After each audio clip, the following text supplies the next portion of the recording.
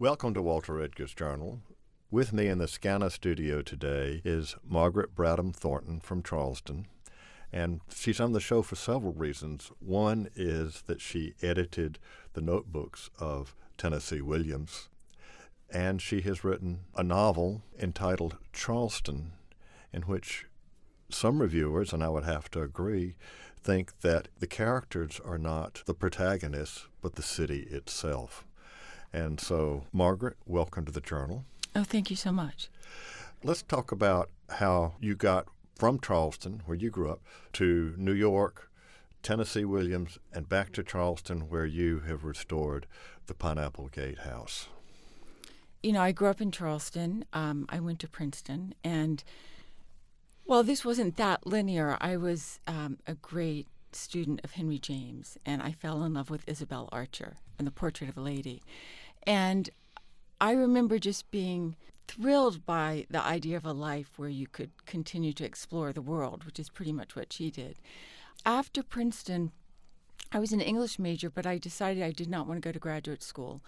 And at the time, jobs at Goldman Sachs and investment banking on Wall Street were sort of challenging jobs to get. And I think I've always been susceptible to a dare, so I thought, well, I'll try for that. And I got a job. I worked in mergers. And when I was in New York, I met a man who later became my husband.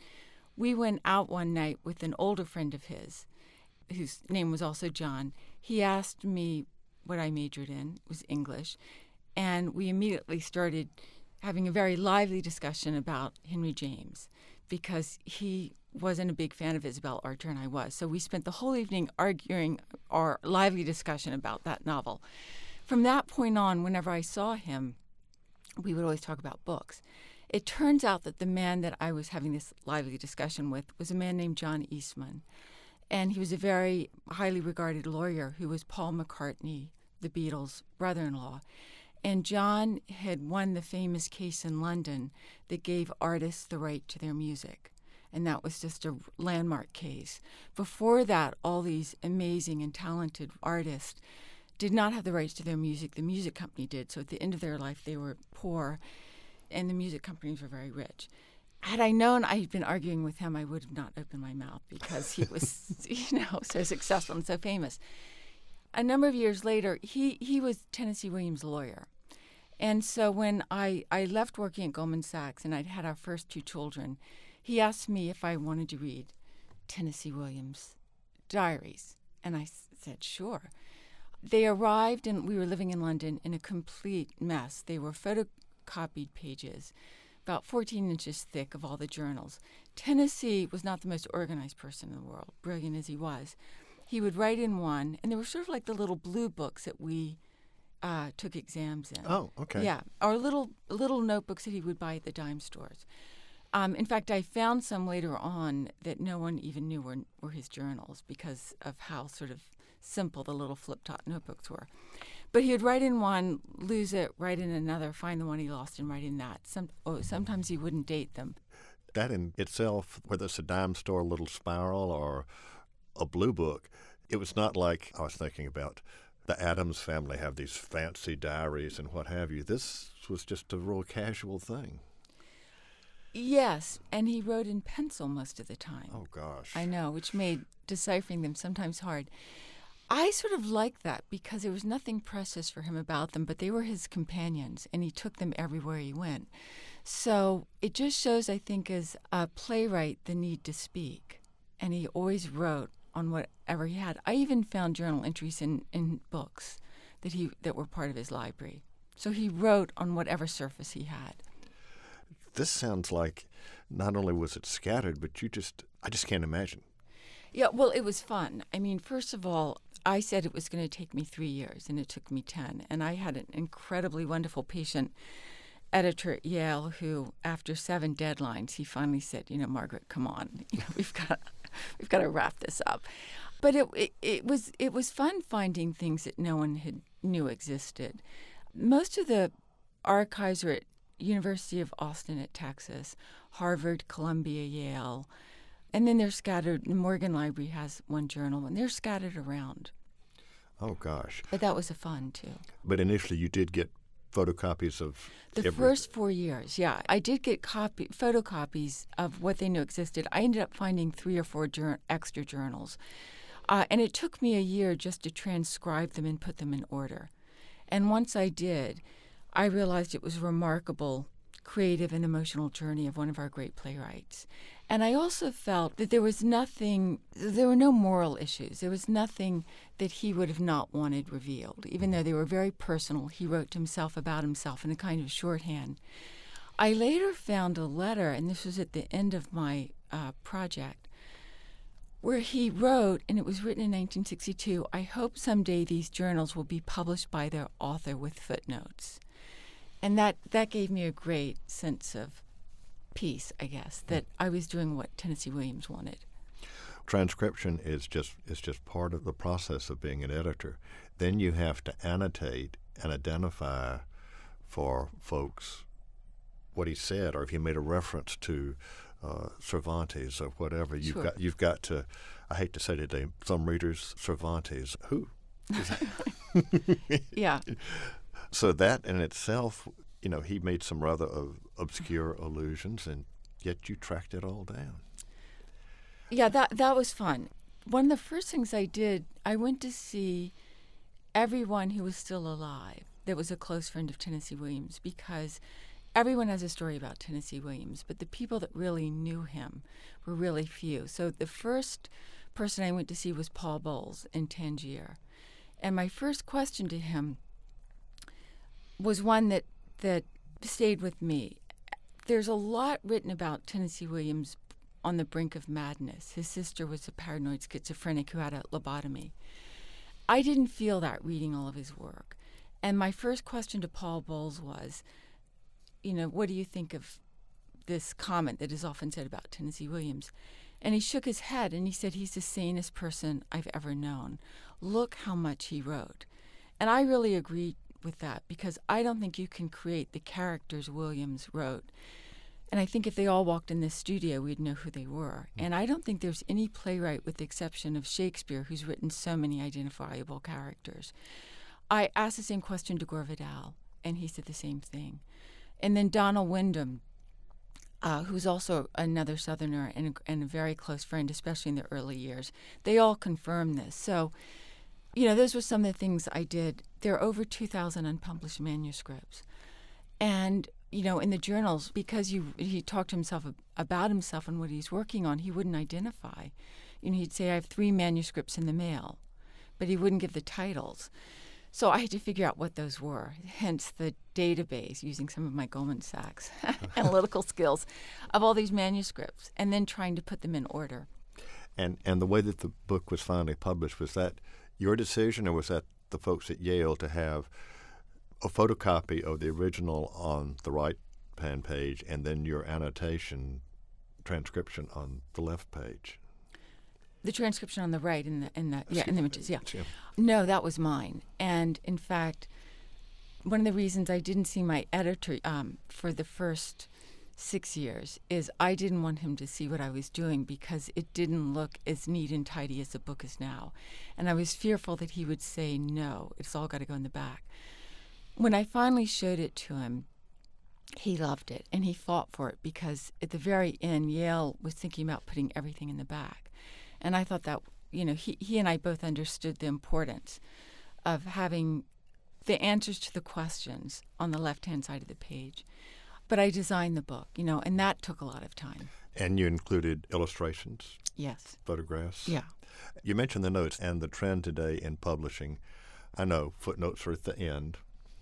They're the end notes, but I grew up in graduate school and everything when footnotes were footnotes, which sometimes people said it will interrupt your reading. You don't have to go back. Well, if it's something other than a citation, if it's an explanatory footnote, I really would like to read it then, not so you find yourself constantly flipping back and, oh, well, darn, she just cited something that I know about. But then you've got these nuggets. But yours is all laid out. That's what makes it so beautiful. Oh, well, thank you. I also wanted to use as much of Tennessee Williams' voice in the annotation. I really try to keep myself out of that book, because again, his voice is so interesting. He had so many different voices when he's writing personally to himself, and he could be very dramatic, and you can't always take him at face value. He would describe an event, and then he might write to one of his close friends, or he might write to his mother or to his grandparents. So you got very different versions of the same event. And I thought that was very helpful, just to hear the modulation. Well, in your discussing of using your analytical skills from Goldman Sachs, I just want to digress for a moment, because you were an English major at Princeton, and yet you go to work for a major Wall Street firm. And you mentioned before we started recording that most of your peers were liberal arts majors, that they weren't hiring business majors. No, they weren't even hiring people who majored in economics. They were looking for people who just had a broad range of curiosity and interest. And I think they felt, I don't think that's the case now, but back then, that, it seems the humanities really informs us, and I think makes us better people, and we can better deal with other people. And there wasn't the emphasis on money at Goldman when I was working there. It was always about the client comes first. And you said that you had, when you were dealing with mergers, that they were named after characters. Oh, yeah. Well, so that was a time in the 80s where you had these midnight raids on Friday, night. And another company would raid another company, and it could be finished in a matter of 3 or 4 days, and you'd have to find white nights to try and find another company to make a higher bid. So it was incredibly secretive, and we would have to immediately work all night to prepare these documents on the company that was being raided to send off to other companies so they could see if they wanted to get in the action, if they wanted to make a bid. And so they all had code names, and so we would give them characters' names, whether it was from Henry James or Faulkner or Hemingway or, I don't know, Richardson. But you used individual names like Big Daddy or... Yeah, we like Isabel for Isabel Archer, Lambert for Lambert Strather, Ignatius Riley for... It would just be Ignatius for... Confederacy. Yeah, dunces. When you're talking about raiding, you're talking about taking over another company? Yes. Okay. Sort of explain for our listeners how that happened in that day. I don't know Yeah. Well, and I've forgotten all the rules and how they probably have changed now, but a company would make an offer for another company, and it would be immediate, and they would have so much time to react. And you said it was like usually done on a Friday night? Or Friday afternoons, because then, people were leaving. There weren't as many people working. The lawyers and the accountants might be harder to find. The bankers may have gone off for the weekend. So they were generally done. In fact, I worked, I think, 100 days straight in the height of this with no weekends off, just because this is how frequent they were. And we would often, if not almost all the time, be defending the company that had gotten raided, that had the offer. So we would have to find other companies to get into the action, to try and buy the company or help defend it. So you would have to prepare information packages to send out to these companies about the company that had the offer, that was being, quote, attacked. And that just required a huge amount of work very quickly. I think it's just fascinating that the code names came from literature.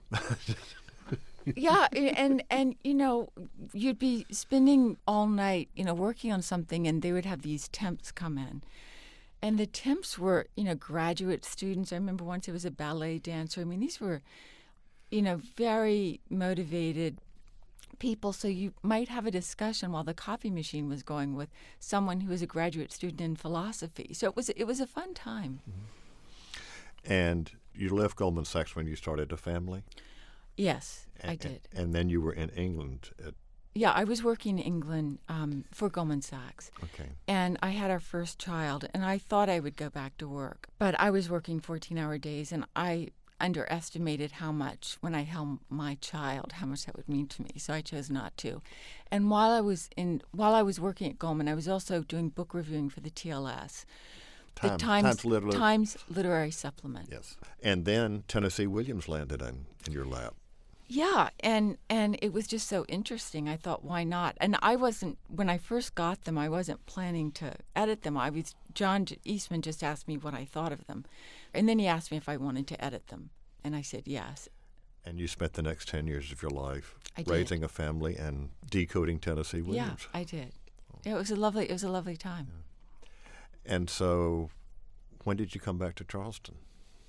Well, I don't live in Charleston now, but we bought a house in Charleston that was the Pineapple Gate House, which was in disrepair in the 90s, sort of mid-90s. And the reason we bought the house, living in London, raising children there, I really wanted them to have Southern roots.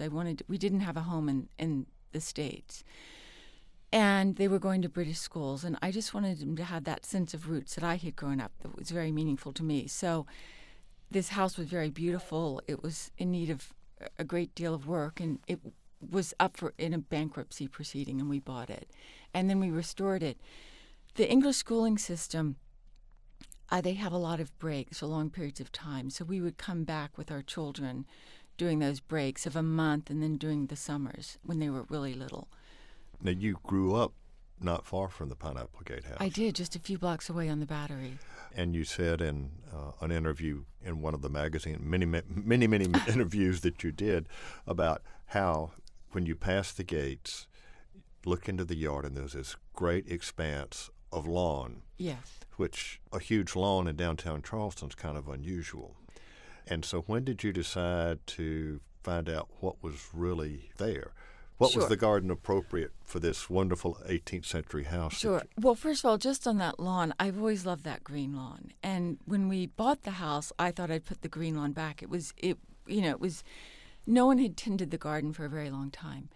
Because I thought with children, how wonderful, because we were living in this, in the middle of London. I can just lock the gate and let them be and have this sort of childhood, part of the childhood I had. I was working on Tennessee Williams at the time, too, and we were restoring the house, really trying to take it back to its original condition. Again, this is part of my mindset of being, a documentarian, I suppose. And I met this brilliant landscape historian, Alan Brown, and he told me what he thought would have been the garden. And it was very different from what was there. He felt there would have been a formal garden. That resonated some with me because having lived in Europe, when you had fine houses, they also had fine gardens that corresponded. And really in Charleston, that isn't the case. Also, having spent a lot of my time in archives, my husband would take the children on vacation to see his parents in East Hampton, and I would head down to Texas for 2 to 3 weeks. So I knew the power of archives. So it was, he was singing my song when he started telling me about this. But it was a daunting prospect because, 1, it'd be very expensive. 2, we didn't know if we'd find anything. And then 3, if we found something, what if we didn't like it and we'd spent all this money? Then you're sort of committed. So we thought about it, but it was just too enticing to not do this. So, Henry James, Tennessee Williams, they're kind of the cause of our doing that garden. Okay, and you hired the right folks. Martha Zittern at the Charleston Museum. At the Charleston Museum. And what you found about, was it 2 feet down? They did these, it was a proper site, archaeological site. They would dig 3-foot trenches, sort of 3 by 3 foot trenches. And about 18 inches down, they found oyster shells. And because Alan, it was sort of like the Wheel of Fortune. Alan knew what he was looking for. So he'd say, let's do 12 plots, and they'd sort of be scattered around. He'd get information, and with that information, he'd say, therefore, let's do 7 more. And the oyster shell path that is now there that's built up at grade level was what we found 18 inches below. Well, see, that's what's interesting is that the level of Charleston has come up over the years. Yeah, it needs to. It's 6 feet above sea level now. So instead of this great expanse of lawn that you remembered from your childhood and where you had hoped you could, as you say, lock the gates and your kids could play, they could have croquet, get badminton, whatever they wanted. You've now got these 3 rooms, as gardeners say. Yes. How about describing those? Well, the first one is a rosary, and that's very formal. What's interesting is that is in direct line with the main part of the house. So it's perfect geometry. And that's also why we knew that we had found the gardens. Then the next garden is less formal. The two rooms are separated by a hexagonal tea house that we found our summer house that we found the foundation for. Oh, okay. That has, gardenias. It's a little bit more. It has Lombardy poplar. And then the next one would have been the fruit orchard. And we have orange trees. We have figs that are trellised, pomegranate. Mm-hmm. Alan was very careful only to put plants that he knew existed.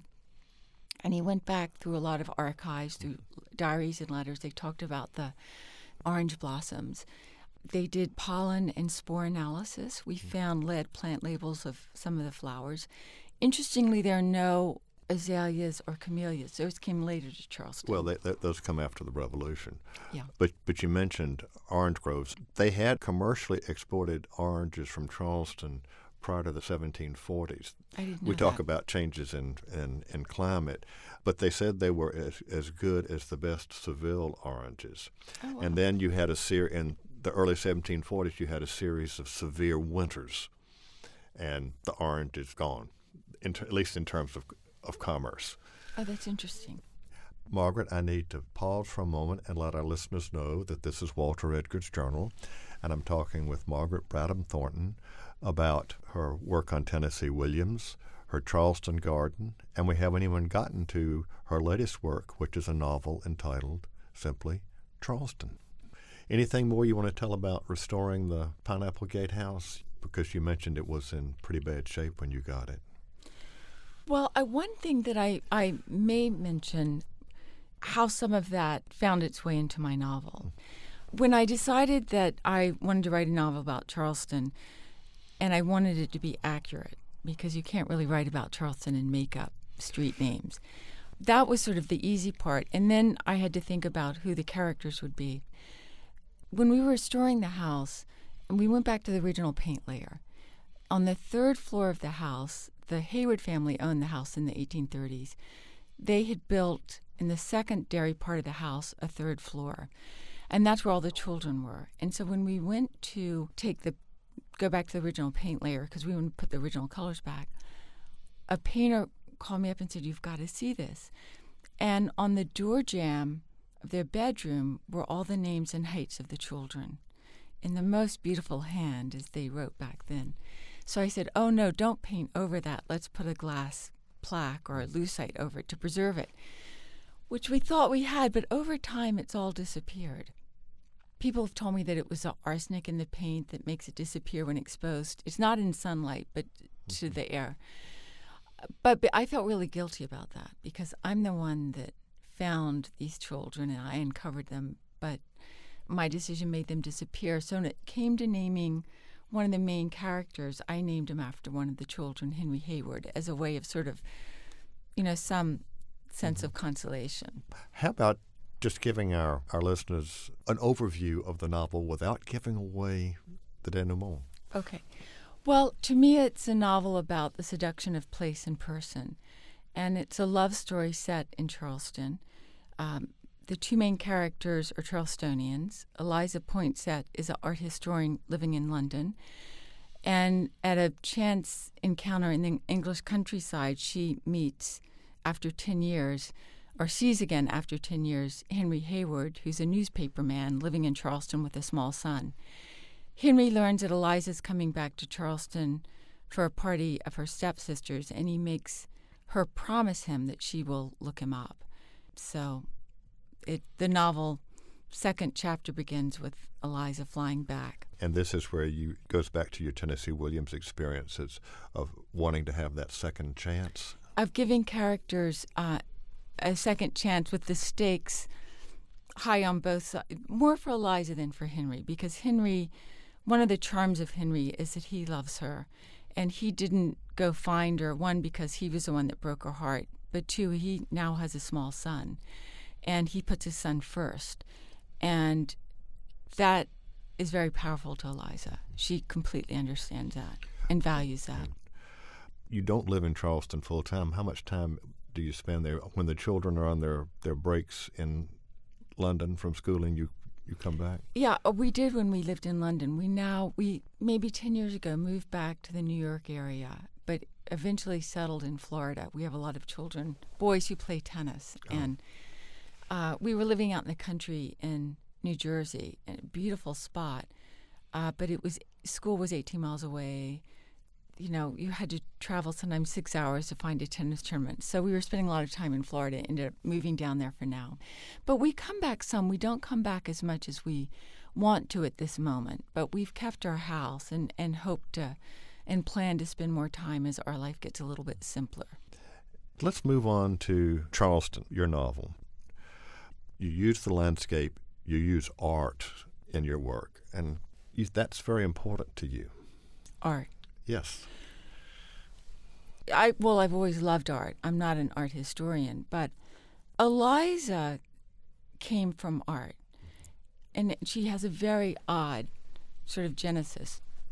When I was living in London, I had some friends who were quite involved in the art world, and the British sensationalist, the Damien Hirst school, was very hot, and I didn't understand it. But, you know, I always like to read about things I don't understand because I try and understand them. And I remember that a woman artist named Tracy Emin was a finalist for the Turner Prize, which is the big prize at the Tate Museum in London. And it was this incredibly disgusting, dirty bed. And she was a finalist. She didn't win the prize, but I didn't understand that. And I would read the things that she wrote. And she has a very creative mind. I think the way artists write about their work and how they think about it, like Jasper Johns, is fascinating, riveting. But she said something which stuck with me. She said that she found safety in art. And here's a woman who does this disgusting bed, paints about her abortions and other bodily functions, and yet she finds safety in art. So I love the idea of someone feeling safe in art. So I had this woman who had her heart broken and had always done the right thing and hadn't made bad decisions, but she went to art for safety. So that's really where Eliza began. And I think that Eliza does this. I think we all do this. In looking at a piece of art, we are making an inquiry into that art, but we're also finding out about ourselves. And I think she does it often in the book. And I think we do that. I mean, I think it's why I read books, why I read, great works of art.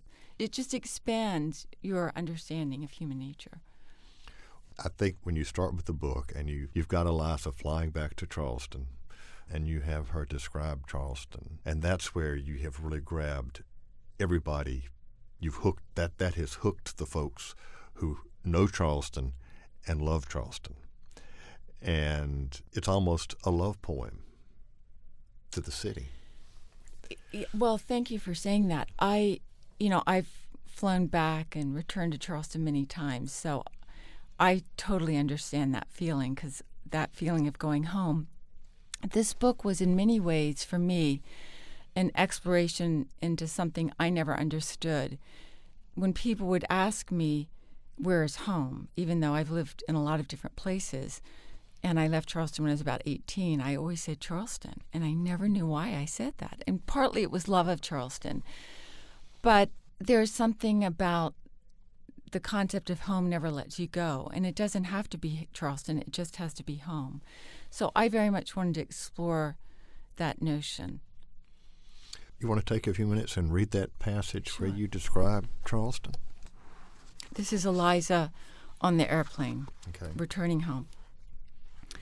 Eliza returned her gaze to the window. Thousands of feet below, roads that curved and faded without apparent reason snaked through large green untouched forest. Unlike the ordered rectangles and quadrilaterals and polygons of the English countryside that fit together like irregular pieces of a jigsaw puzzle, everything here was sinuous, unordered, untamed. The only straight line she could see was the Southern Seaboard Railroad and the power lines that cut sharp tracks through large expanses of timber. Toward the coast, the solid forest gave way to winding rivers and irregular patches of marsh. Eliza guessed that the dark river that curled in lazy loops was the Ashley River, It reminded her of the white sugar icing her grandmother used to let her serpentine across the top of her lemon cakes. Eliza watched the plane's shadow flee in front of them across land that disappeared into marshes. She enjoyed the weightless feeling of the shadow's swift escape, precisely because running away from something or someone had never felt so easy. As they approached Charleston, the waterways grew wider and the creeks and tributaries so numerous that it looked as if one big rainstorm would submerge the city. A local poet, long deceased, had referred to Charleston as a sea-drinking city. As they descended, Eliza could see all the houses lined up along the marshes with long, thin docks running to the deep water. She watched a motorboat make a tight circle to pick up a water skier. The afternoon heat had not left the day when Eliza's flight arrived in Charleston. She wrestled her bag off the luggage carousel and headed for the taxi rank. She paused for a moment to look at the palmetto trees outlined against the sky. Almost another 3 hours of daylight left, but the descending sun had already begun to pull the color out of the sky. The air was soft and heavy. It was as if someone had put an arm around her. On the way into town, Eliza sat back and let herself be soothed by the clunking of the tires of the sections of concrete, past the acres of factories and worn-out land, until the tip of the Cooper River Bridge appeared above the railing. Nothing had changed. The massive 3-storied Faber Ward house, built in the 1830s and converted into a hotel for freed slaves during the Civil War, still stood haunted and empty, facing land that, for as long as Eliza could remember, was used by the Port Authority for stacking the containers of cargo ships. They continued on down East Bay Street past the slave market, which catered to the tourist trade, and crossed Broad Street. Soon the buildings on the east side gave way to a seawall and a promenade, and the name changed from East Bay to East Battery. There was something soothing about coming back to a place where there was nothing new to see, where everything was known, where there were only confirmations and never any questions. She knew that once she left the taxi, her journey would no longer feel free and effortless, like the shadow of the plane she had been watching. As they turned onto Church Street and bumped slowly over the uneven brick pavings, Eliza said, "It's a pale stone-colored house on the left." The past was a kind of weather that pushed in from the harbor and lingered long. Eliza stood on the sidewalk and looked up at the tall 3-story stucco house that had been in her father's family for 6 generations. In Charleston, houses were heritage and were only sold if they had to be. Okay. Very nice. I think I may have said it earlier, but isn't Charleston really your character? Is this the story of Eliza, or is this the story of Charleston? Well, I think it's both. I mean, I really started out, this novel came from several different directions. The first one, I wanted to write about Charleston. I wanted to write about the world that I had known growing up. And in a way, it's an elegy to Charleston. It's about a world that I don't think exists anymore. And when I was growing up, it really functioned as a small town that was like an island. And growing up in Charleston in the 60s, 70s? Yeah, I was born in I'm not shy about my age. I was born in 1959, so I grew up in the 60s in Charleston, 60s and 70s. Okay. Yeah. Well, Charleston in those days was a very different place. I can remember researching there as a graduate student at the Historical Society in the 60s, and you could walk 2 blocks over to State Street. It looked like Catfish Row from the 1930s. It was still America's best kept secret. It's so interesting you say that. I was looking at a book of photographs, looking for a cover for the book, and I thought, oh, this is how I remember Charleston. I love it. There weren't any cars. There were no people. And then I looked at when the photographs were shot, and it was in the 30s. So, yeah. But that was a very different Charleston. Yeah, and I remember playing in our garden and hearing a bicycle coming, the clank of a bicycle chain, and you knew that was probably a friend coming to see you. That's how quiet it was. Well, it's not quiet today. I know, it really isn't. tourism is a double-edged sword, but Charleston has handled it probably better than most cities. I think New Orleans, for example, which hasn't handled it very well at all. But you live in Charleston, but the privacy that you had as a child, I have friends who used to have houses down in the old part, and they'd say you'd wake up and somebody had just opened the gate and decided to come into your yard. Some tourist assuming that even though the gate might be shut, they just wandered in. Yeah, it's the noise that bothers me, the congestion and the noise that bothers me now. I also think there's still a lot of cliches about Southerners. And I think having lived away, my homesickness whenever there was anything to read or watch, and I was always disappointed. That's one of my soapboxes that I...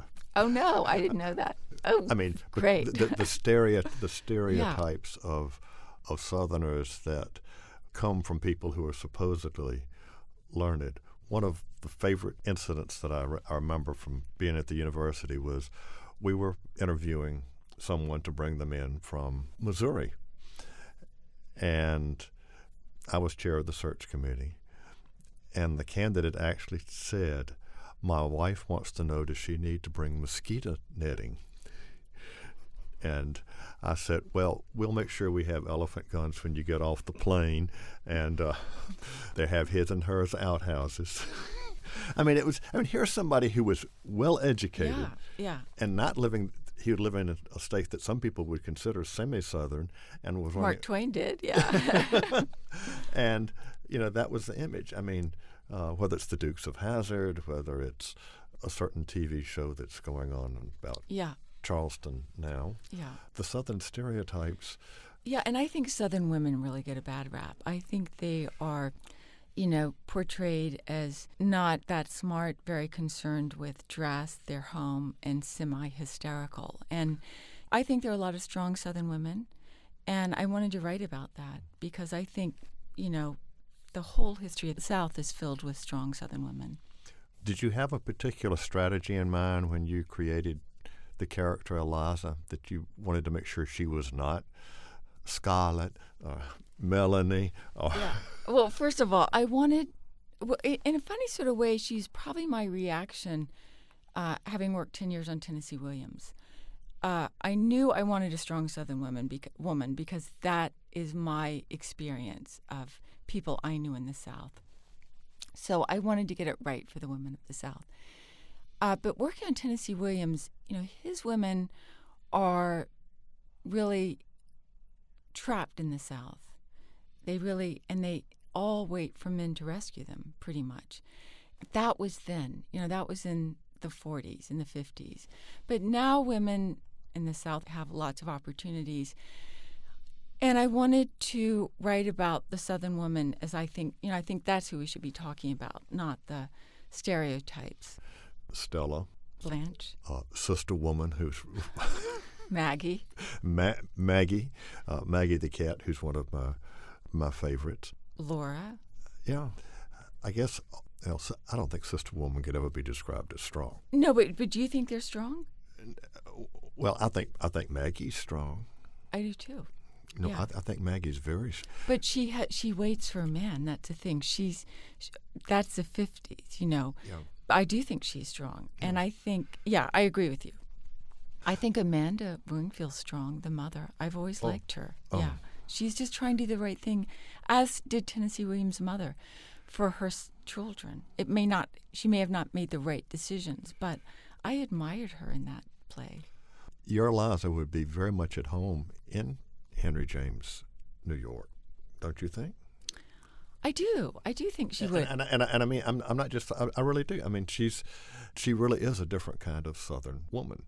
She's not fanning herself. She's no. not. She's. She works. She goes. She has a career. I also wanted to write with Tennessee Williams. He wrote about longing, but it was one-sided longing. It was about women who want men who don't want them. Laura waits for gentlemen callers. Blanche waits on the plantation to be rescued, and then that doesn't work out. She tries to seduce Mitch with low lighting. And Maggie, our favorite character, says about Brick that if she thought he was never going to make love to her again, she would go in the kitchen, get the sharpest knife, and stick it straight through her heart. So these aren't love stories at all. There's only one play of Williams where there's a possibility, and that's in Summer and Smoke.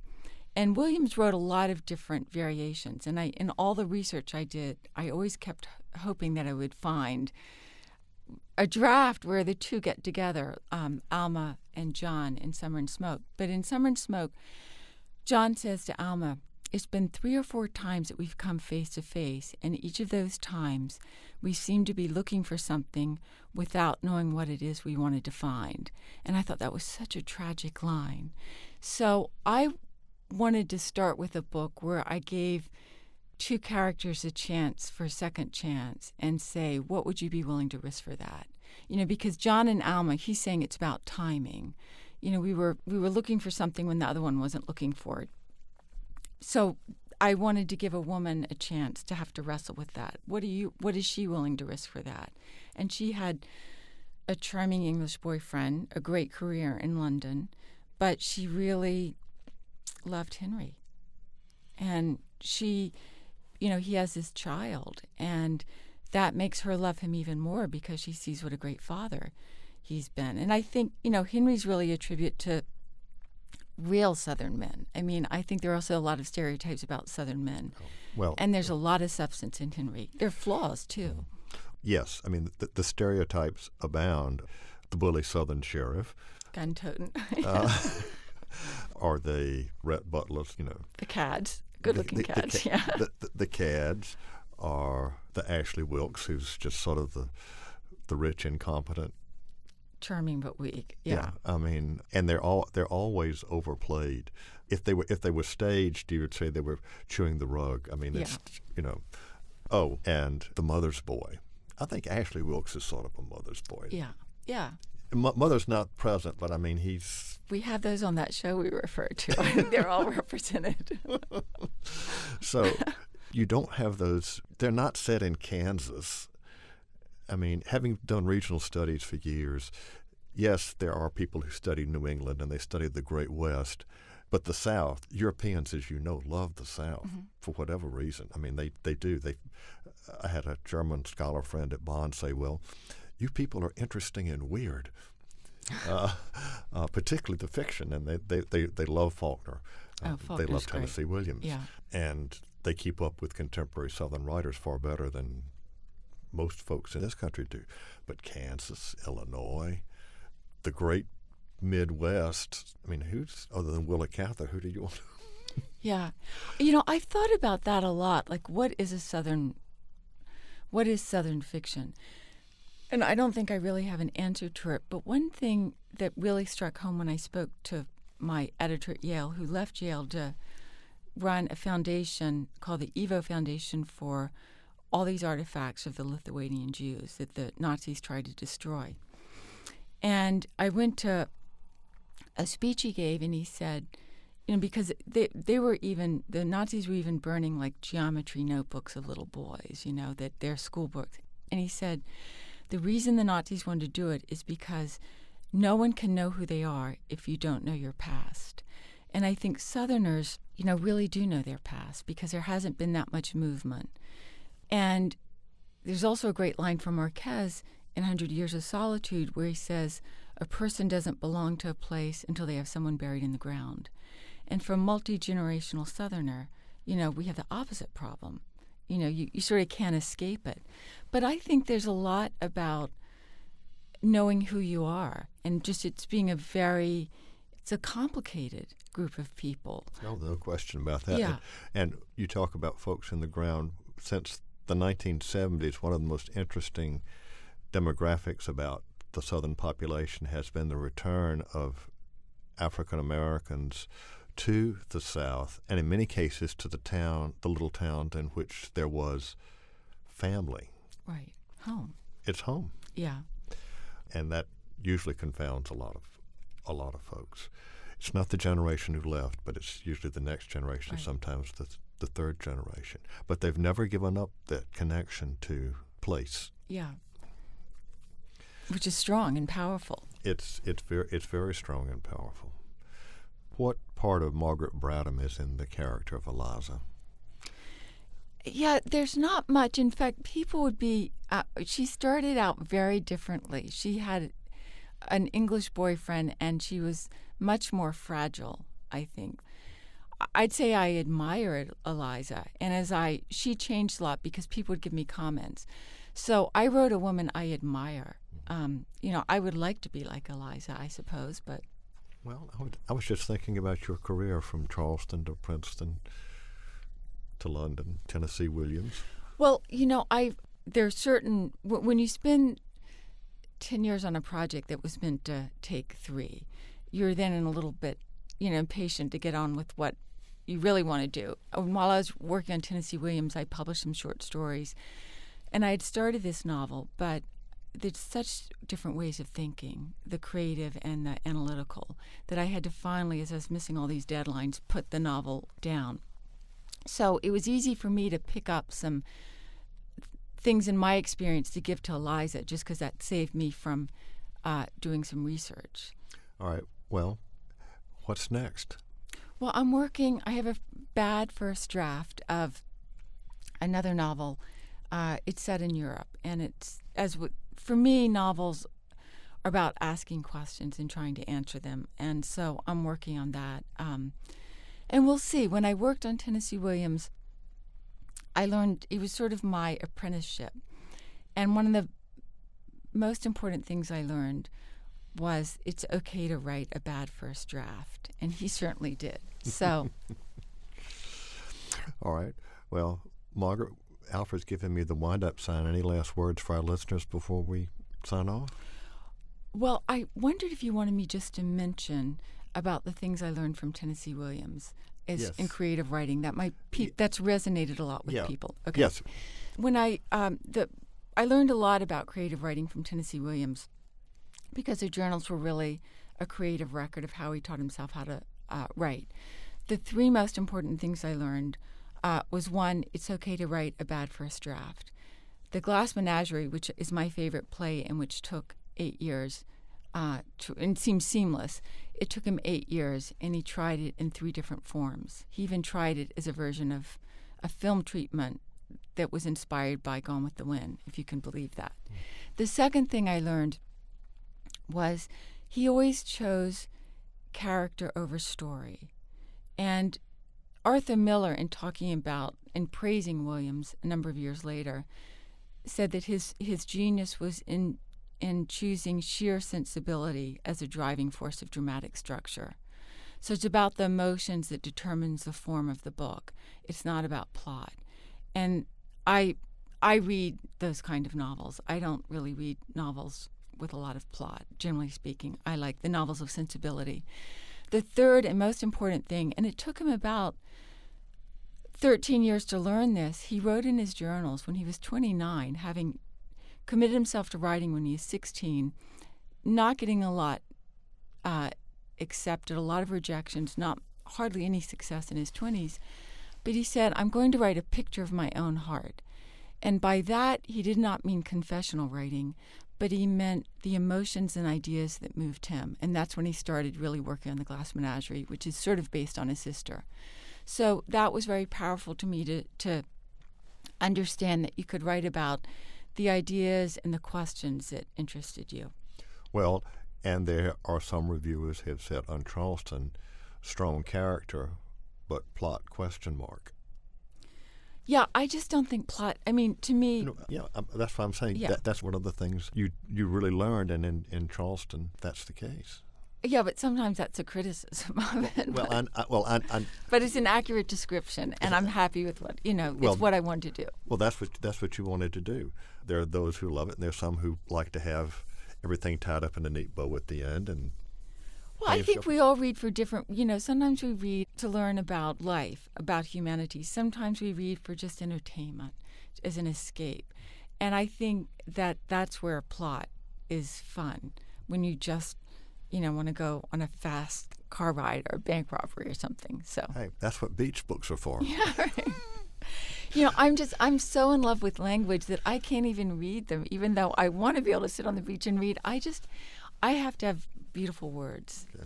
Margaret Bradham Thornton, most recent work is Charleston. I want to thank you for being with us today on The Journal. Oh, well, thank you so much for having me. I've enjoyed it.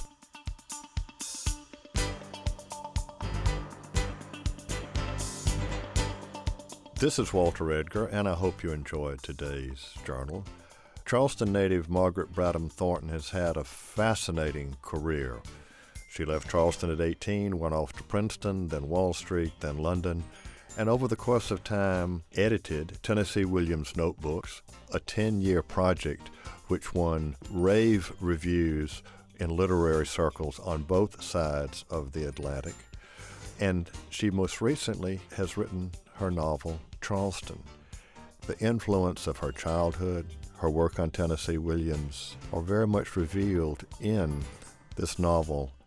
And the question is it really a story about Henry and Eliza, or is it a story about the city, Charleston? This is Walter Edgar. Join me next week for more of The Journal.